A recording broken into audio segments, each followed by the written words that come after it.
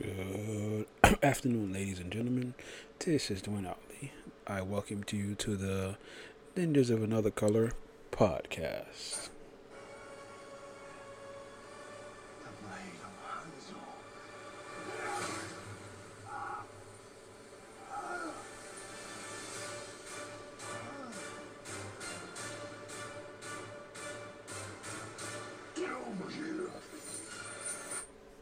All right, folks, how you doing?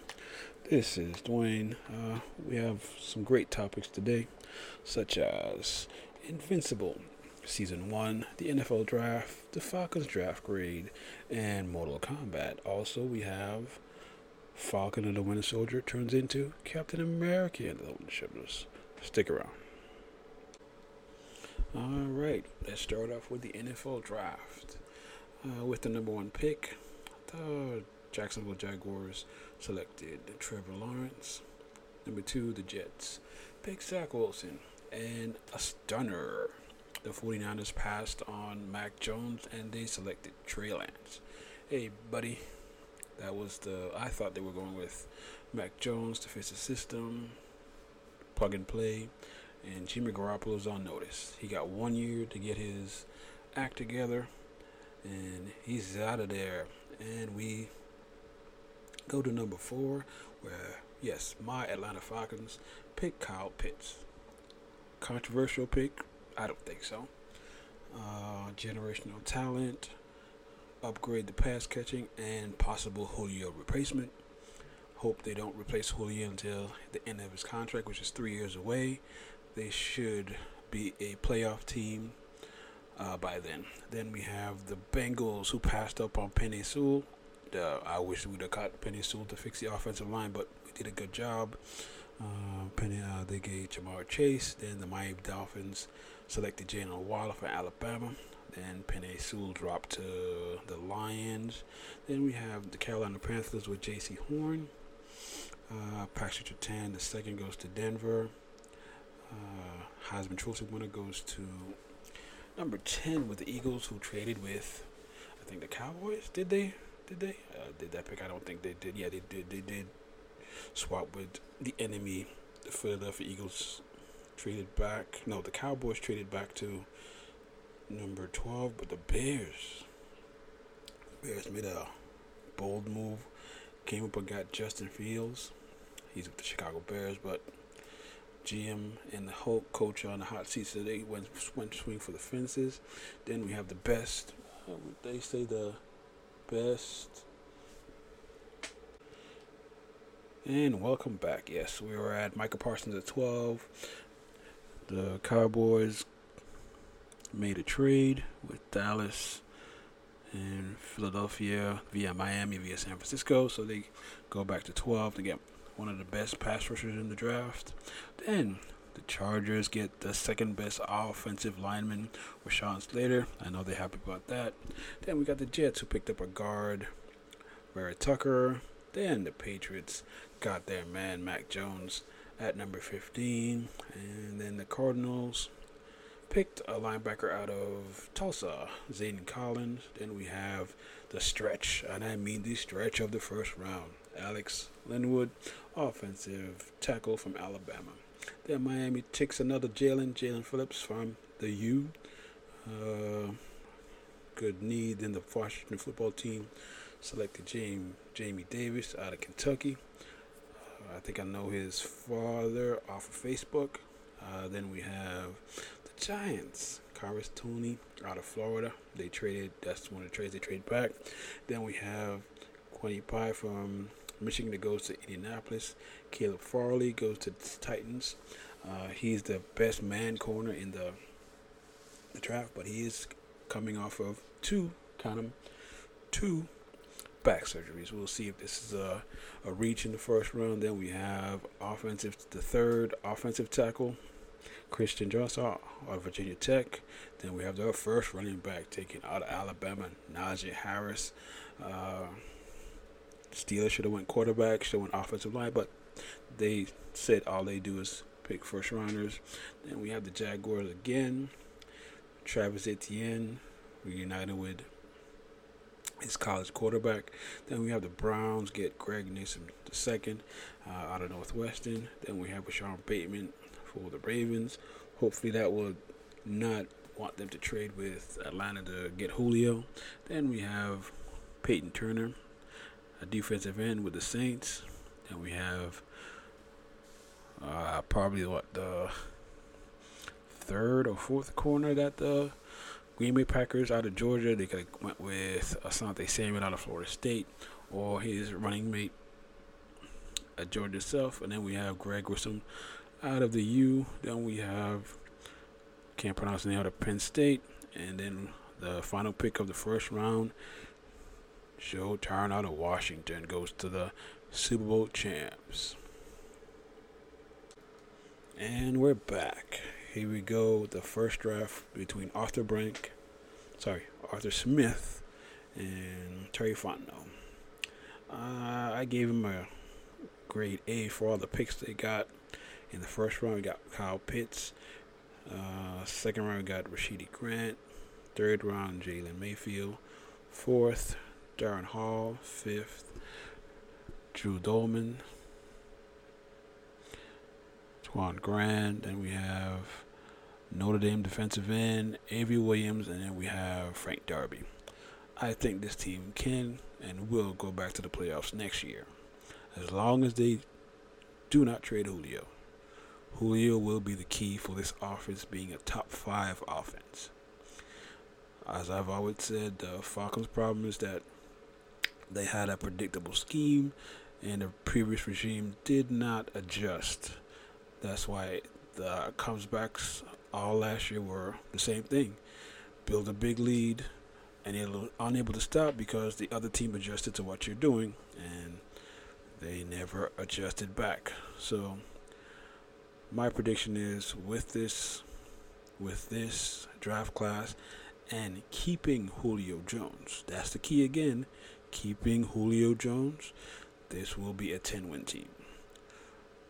It is now May 2nd, 2021. Yes, the Atlanta Falcons will be a playoff team as long as they keep Julio. Book it. And we're back. Our next topic is Invincible Season 1. This show is not for kids.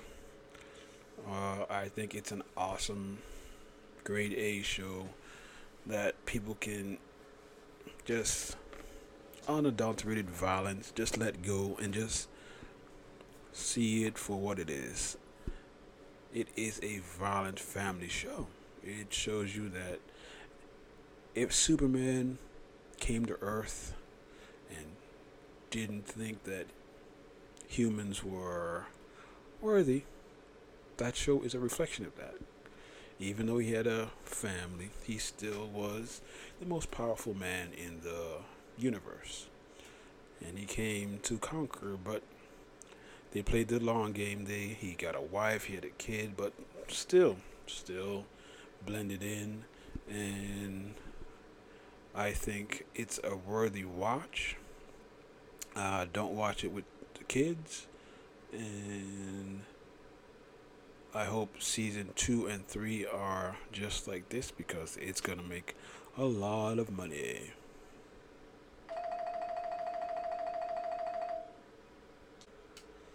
And we're back. Now we're reviewing Mortal Kombat. Mortal Kombat was head scratcher. It was kind of a prequel because it didn't have Johnny Cage. But at the end of the movie, they showed Johnny Cage. But the fight scenes were probably the only thing that will make you go and watch that movie. I give it a 2 out of 5. And I suggest that if you can get it for free, you watch it for free. Don't go to the movie theaters. No!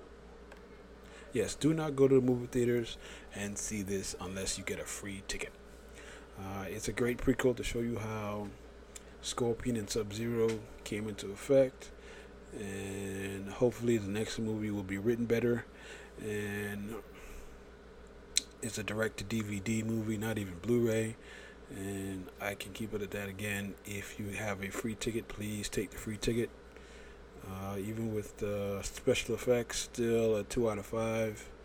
And do not see it in the movie theater. Thank you. And we're back. We're going to review Godzilla vs. Kong. This is an awesome smash 'em up movie. I think that we are destined for a good series, even though I think they made Godzilla the hero in this one, because he smashed Kong to bits twice. We have to dispense our belief system that if you can go through a special passage in the Antarctica and with special devices, but when Godzilla just senses someone in the middle of the earth, he go ahead and he just bores a hole and Kong comes up. Like I said, it's a great smash mouth movie. You can take the kids. Kong learns how to sign language. The battle on the ocean was epic. Great movie. Gave it a 4 out of 5 just on that. And great DVD movie. I think it's a great family movie. And yep, that gets a watch on my room. And we're back. Falcon and the Winter Soilder is a good series. It started out with action in the first 15 minutes on episode 1. The aero stunt shows his skills are superb. Red Wing displays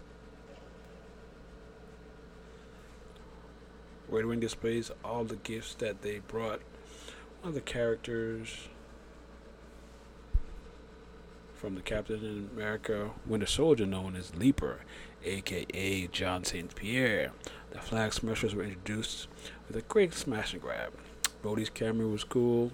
Sam turned the shield to the dude till he was afraid of taking the mantle of Captain America, which shows that it kind of showed that he wasn't ready for the full mantle. After he turns it in, I guess what the government did, they gave it to future agent, U.S. agent. Yeah, Sam felt betrayed. Yeah, this shows that he is human and still not over losing his friend. But is Cap dead? Is Cap on the moon? I think Cap is on the moon, and you'll see him in the Secret Wars. This story was about Bucky and Sam dealing with loss of their friend. Even though Bucky was pardoned, he was still going through the motions of becoming a hero, and he needed Sam in his life to go ahead and make it okay to talk, because he wasn't talking to the court-mandated psychotherapist. He was just in there just going through the motions. This was a great TV show, current day implications. The Leaper made another. The Leaper came back later in the episodes to cement his character. Sharon, yeah, she was the power broker. Yeah, and then Sam unwittingly gave her a pardon to wreak havoc in the Marvel universe. The vibranium wings were the most awesomest thing that I've seen this year. And where in May, this is a great show that leads up to what? Captain America 4, where Sam is Captain America. And the same writer from Falcon and Winter Soilder is writing the script for Captain America 4. So I gives it 2 thumbs up. And we're waiting for Loki and the Bad Batch. Yes, Loki, Bad Batch, and Black Widow. This summer will be really great, and I'm looking forward to the Bad Batch, which is going to be on what? May the 4th. And may the 4th be with you. And then we have Loki in June, my birthday. And again, Bad Batch, may the 4th be with you.